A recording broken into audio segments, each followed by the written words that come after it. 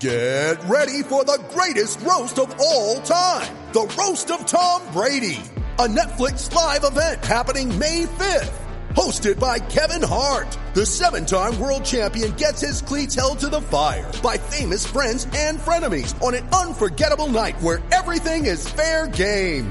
Tune in on May 5th at 5 p.m. Pacific time for the Roast of Tom Brady. Live only on Netflix. You ready? Showtime. On May 3rd, summer starts with The Fall Guy. Let's do it later. Let's drink a spicy margarita. Make some bad decisions. Yes. Audiences are falling in love with the most entertaining film of the year. Fall Guy. Fall Guy? Fall Guy. That's what the poster said. See Ryan Gosling and Emily Blunt in the movie critics say exists to make you happy. Trying to make it out? Nope. Because I don't either. It's not what I'm into right now. What are you into? Talking. Yeah. The Fall Guy. Only in theaters May 3rd. Rated PG-13. At Evernorth Health Services, we believe costs shouldn't get in the way of life-changing care. And we're doing everything in our power to make it possible. Behavioral health solutions that also keep your projections at their best? It's possible. Pharmacy benefits that benefit your bottom line? It's possible. Complex specialty care that cares about your ROI? It's possible. Because we're already doing it. All while saving businesses billions. That's Wonder made possible. Learn more at evernorth.com/wonder. With threats to our nation waiting around every corner, adaptability is more important than ever. When conditions change without notice, quick strategic thinking is crucial. And with obstacles consistently impending, determination is essential in overcoming them. It's this willingness, decisiveness, and resilience that sets Marines apart. With our fighting spirit, we don't just fight battles, we win them. Marines are the constant our nation counts on to fight the unknown. And through adaptable problem solving, we do just that. Learn more at Marines.com. Hey there, White Sox fans. I'm Brett Valentini. I'm hosting the Southside Sox Mothership Podcast. It's number 48. We might start subtitling this one the Indianapolis Side Podcast. That might just be the Mothership Podcast, because basically every time we do a Mothership Podcast, we've got the Indianapolis field office in the house. It's Crystal O'Keefe, who is not yet employed by the Chicago White Sox. And Super Joseph Reese, as far as I know, has not just casually fallen out of bed and solved a Sox math puzzler in the last week. But I could be wrong, so he may correct me there. Thanks, guys. Thanks, Indianapolis, for joining once again. Indianapolis Chamber of Commerce, we are available for sponsorship. Give us a call. Hey guys, what's happening in Indianapolis these days?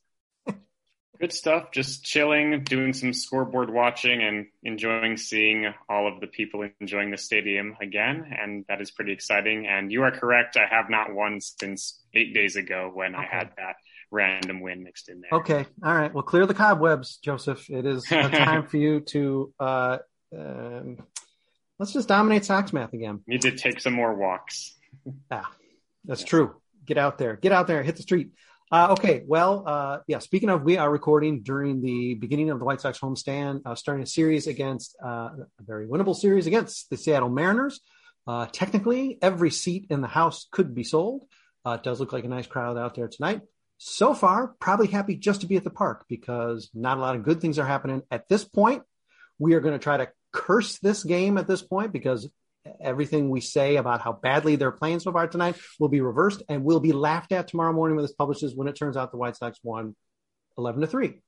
So let's think that way. Let's think positively. But let's begin this relatively hit and run Mothership Podcast with just a little discussion of the offense, because while a lot of people are missing from the offense, obviously we know about the injury woes of the White Sox. There are considerable anchor players still healthy, have been healthy all year, and this offense is simply not producing against opponents now. We're in a stretch now where they need to be producing.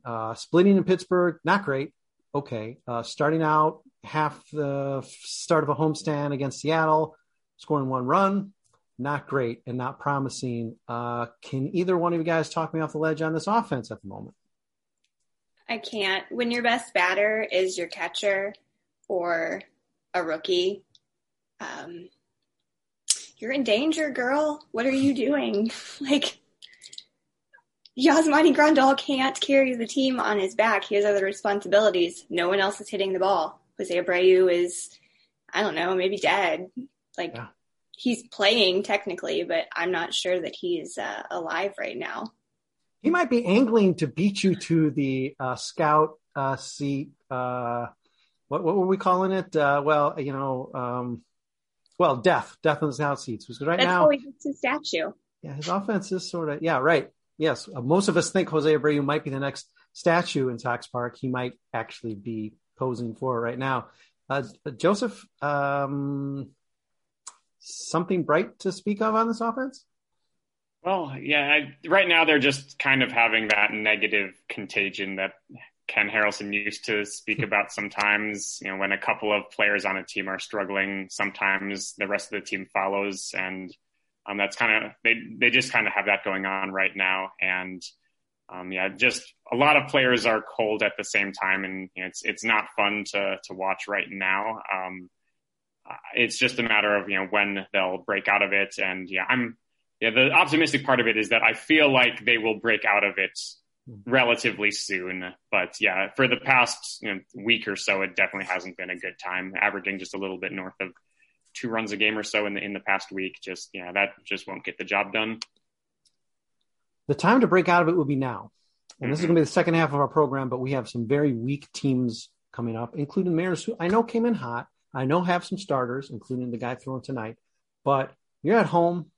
You got to be jacked in front of this crowd, and this is what you come out doing. I know everybody's quick to say, hey, there are a lot of injuries. Of course there are a lot of injuries, no doubt. And what team can withstand that? I mean, the White Sox have been particularly snake bit, strangely imbalanced. Their offense has been killed. Their pitching has been fairly intact in that, my goodness, they've ran out.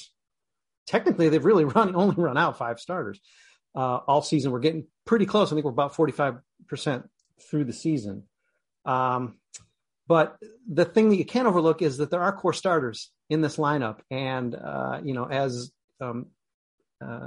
Crystal very, very colorfully depicted there, Jose Abreu is playing not like the MVP. Yoan Moncada is still producing offensively by and large. His defense has gotten a little lost.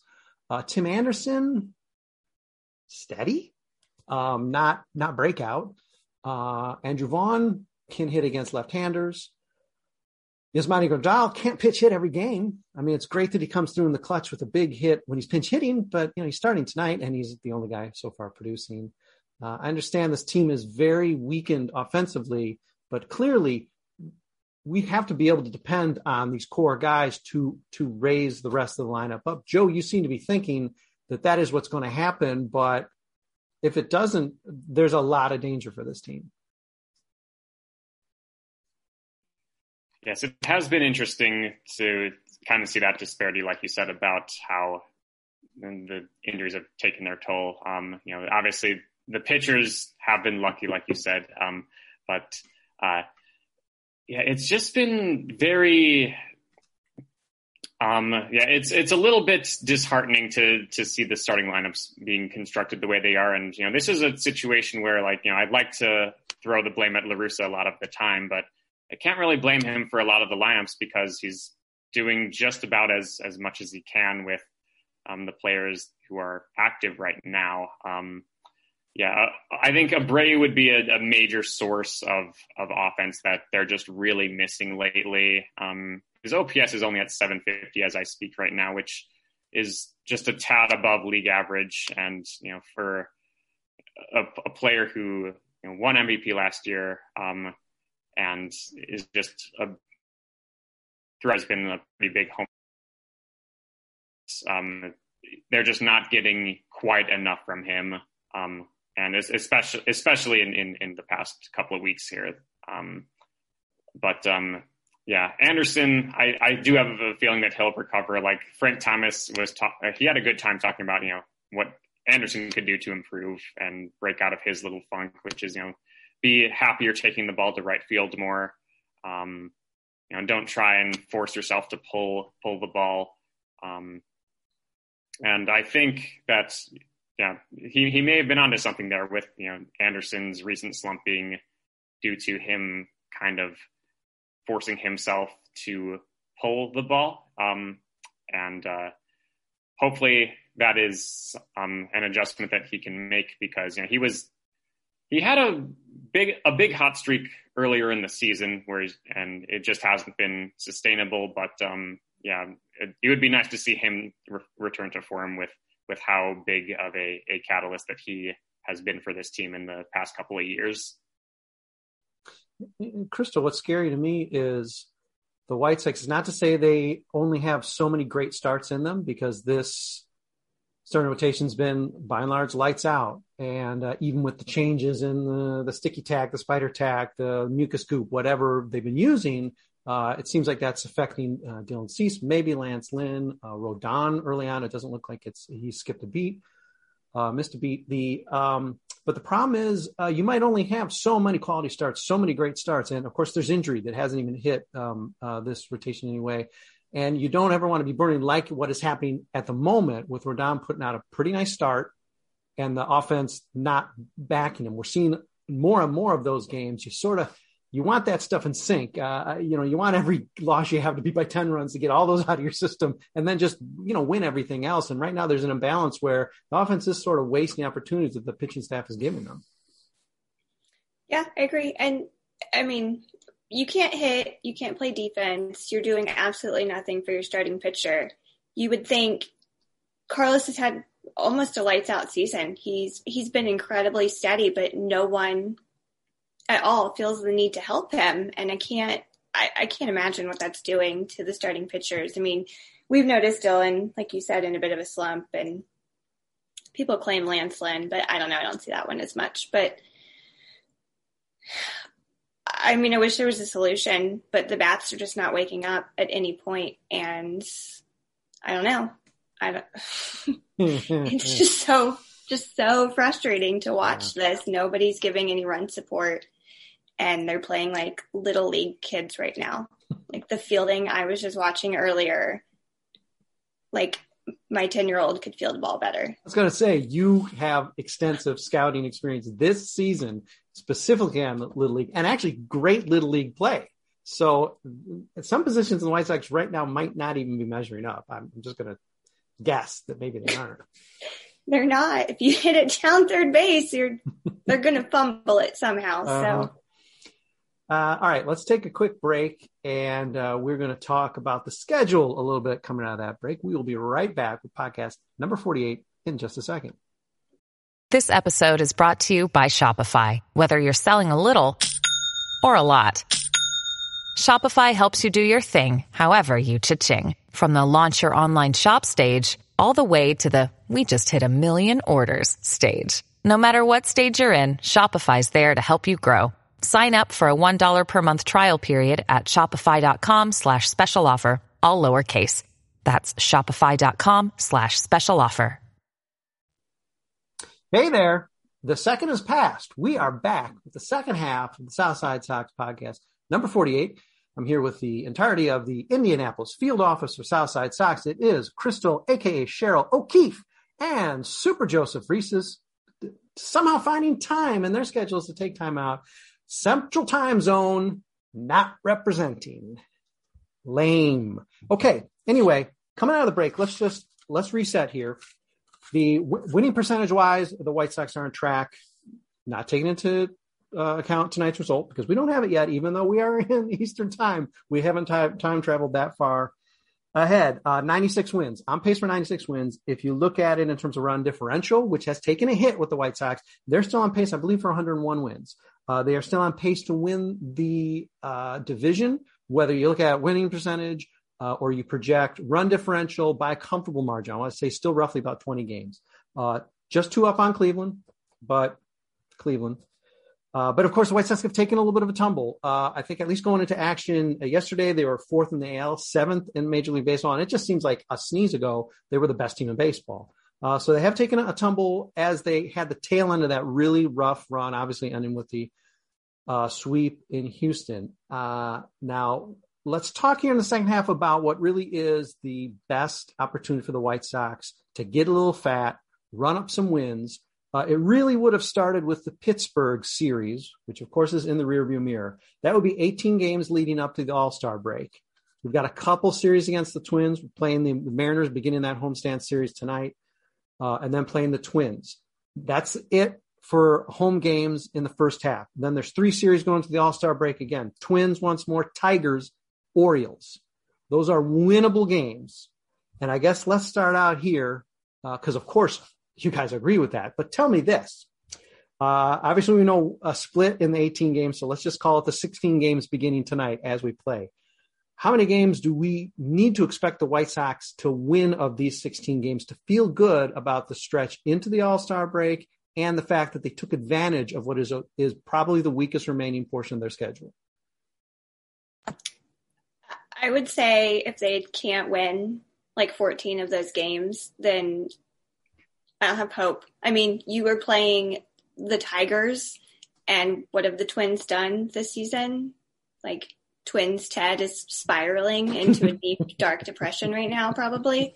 So if you can't beat the easiest teams in the league, what are you doing? And why do you deserve to go to the postseason? Because you're not going to get the Tigers in the postseason. Twins Ted is probably watching old Timberwolves footage or something. He's that desperate because bad things keep happening to the Twins. Joe, Crystal picks a pretty aggressive 14 wins. I won't necessarily put that high an expectation on them, but where's your thinking at in order to truly take advantage of what should be a great momentum kick into the All-Star break and really a necessary big bunch of wins that they're going to need? I think 10 would be plenty in my opinion. I have lower standards. But 10-6 would, I mean, if you win 10 out of every 16 games, granted, this is an easy part of the schedule, like you said, but if you do that every time, that's a 101 win pace. And while these are weak opponents, baseball is very random. And with just how frequently underdogs beat favorites, in just random regular season matchups, my expectations aren't that high as far as how many wins I would really want to see from them in this upcoming stretch. But in my opinion, 10-6, that would be a solid stretch. That would mean that they would go 4 games more above 500, and they're already 14 above right now. From here on out, if they go like roughly 60% against sub 500 teams, and even 45 to 50% against above 500 teams, they should be able to hold on to the Central if they maintain that clip roughly. That's Super Joe Reese's surprising Sox Math champion and surprising apologist for the likes of the Orioles, Twins, Tigers, and Mariners. You surprised me there, Joe. Okay, I'm going to split the difference because I think it's realistic. 12, I think, is still even aggressive, but I'm going to say 12, but I say 11, 12 will make me comfortable because you got to beat these patsies. It is a rough stretch coming out. There's some Royals sprinkled in there. I think the Twins come up again because Lord knows we got to play them 800 more times this season. But there's a lot of, and certainly teams are playing well now or seem like they're good now. Boston could be nowhere by September when we finally play them, but there's a stretch solid from July really until we play Pittsburgh again. I think the last day of August. That's rough because even Kansas City, they're just nuts. They're creepy. They're scary. They're going to throw at our players, or they're going to poison the food in the club. They're going to do something weird. Something's going to happen with Kansas City because they're ugly. They're nasty. Okay, let's just twist it here then. And of course, this depends on really how Cleveland plays as well. And I don't really have their schedule up. I don't care about Cleveland and their nasty mascot. But how many games are you comfortable with the White Sox? They're up 2, I believe, going into play tonight. Taking advantage of this stretch, no matter how Cleveland plays, let's just assume they play like Cleveland plays, whatever. They got nobody to pitch anymore. But where do you want to see the White Sox? Obviously in first place. What kind of pad do they need? Do they need to push it up to about 5 games of the All-Star break for it to feel sort of good about exploiting this? Do we need them to be a little bit more in first place, or are they okay now? Because first place doesn't matter if you win by 2 games or 20 games.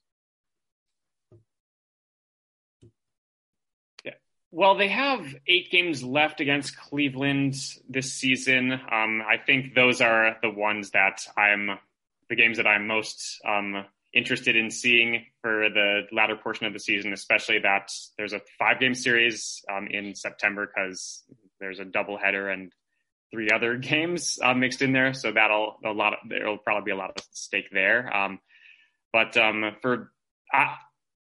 To me, if they are able to expand on that 2-game lead at all prior to the All-Star break, I would feel like that's a pretty good spot to be in.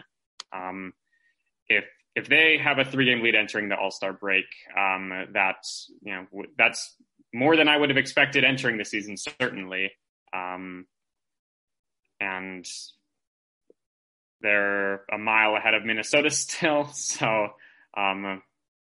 With Minnesota being nowhere to be seen is a positive development that I don't take for granted at all.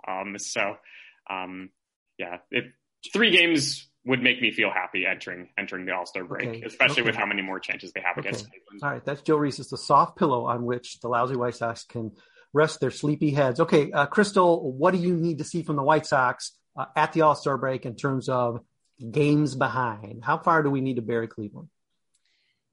I kind of agree with Joe on this, actually. With the whole, I would feel comfortable being up about 3 games because I feel like their division is just cake. I'm not worried about this one at all. If they're in first place by then and they're up a couple games, I will be content, even though I just said they need to win 14 or they're amateurs. But, I mean, this division. It's a confusing time. I admit, it's a confusing time. This division doesn't scare me. It's playing like better teams. That's Cleveland sucks, Minnesota sucks. I'm good. Well, we will check back in when, the White Sox are embroiled in another series right out of the All-Star break against the Astros. Briefly playing the Twins, who no doubt have to be at least more of a challenge by July. Look, the Brewers, battling for first place. Royals again, feisty again, going to poison the White Sox too, because that one is an away series. And Cleveland, more Cleveland, because we cannot get enough Cleveland. That's just July. We got some more A's coming in August. We got the Cubs stuff, and that's just absolute lunacy. How are you going to win all 4 games against the Cubs, whether or not they're stitching together 8 pitchers that throw a no-hitter or whatever their latest thing is. More Twins, the nonsense in Iowa, and then playing some Yankees. Rays. Then the Rays. We get to go to Tampa and play the Rays. Guys, we're going to talk in one of these next couple months, and I'm going to let you fully eat those words about the division's cake. And if they're up by 2 or 3 during this ridiculous, preposterous stretch that was handed to us into the All-Star break, it's all right if they're just a couple games up on Cleveland. Who's Cleveland? Who cares about Cleveland? But hey, listen, you're right. If they're even just 1 up on Cleveland and they somehow just keep that 1-game lead through the end of the season, they're division winners. So I guess it doesn't really matter. I'm just a little, maybe by nature, maybe you guys just got the Indianapolis cool that I don't have. Am I strong? No, I'm a glass half empty all the time, so it's not that. Confident in these guys. All right. I just need them to win next week when I'm actually there. That's what matters the most to me right now. I see. Yes. Okay. So really, you should have just said, Brett, I'm going to pass on these answers. Really, White Sox just win when I'm there. You can be in second place. Just win when I'm there. Okay. Please win on the first so that I don't have to go home angry and drunk. And you're well, okay, yeah. Let's not have both. And they already didn't win on your birthday and Colleen's birthday. So White Sox, you got some work to do on my return to that park. All right. Well, do we have an in-game update? I know they were down 3-1 when we started. Are they still down 3-1, guys? Still down 3-1. Carlos is out. Jose Ruiz is pitching. It is Seattle. Yeah, they have a run around second with nobody out at 6. Yep. Minnesota tied the game back up. They're tied at 6 in the 6th inning. All right. Cool. That is something.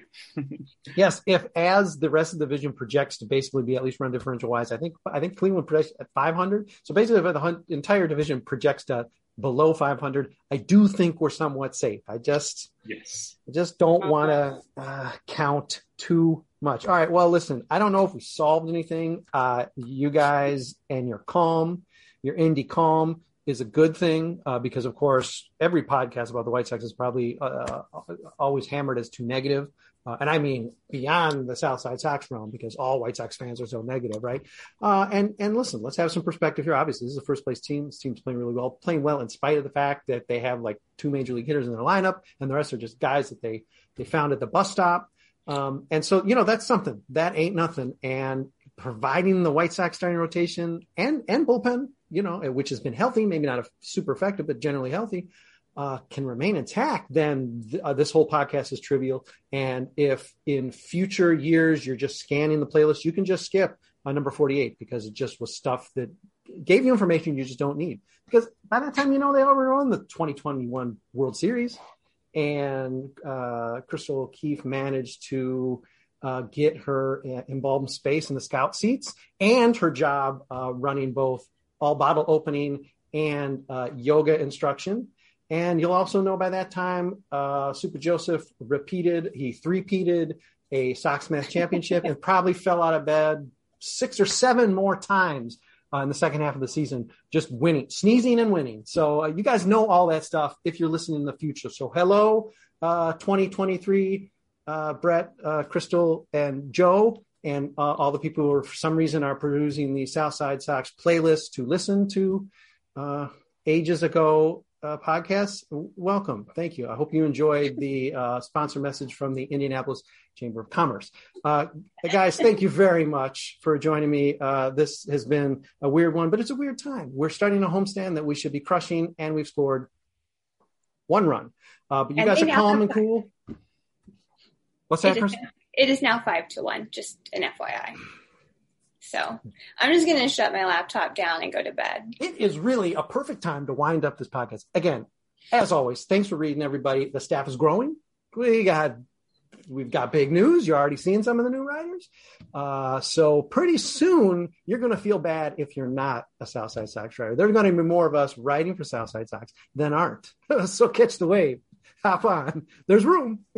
There's room on these podcasts. Look, there's space. It's not restricted to Indianapolis. No matter what the Chamber of Commerce says, they're making these demands when they're putting the ads in. Only Indy get. No, we can have people from anywhere. Yeah, we can. It's not just Indianapolis, believe it or not. Even though we love to hear from Super Joseph, and we love to hear from Cheryl, a.k.a. Crystal, a.k.a. Crystal, a.k.a. Crystal. Thank you for your patience, Crystal O'Keefe. Thank you for your indulgence, Joseph Reeses. Thanks, everybody, for listening. Thanks for making it through the Southside Sox podcast number 48.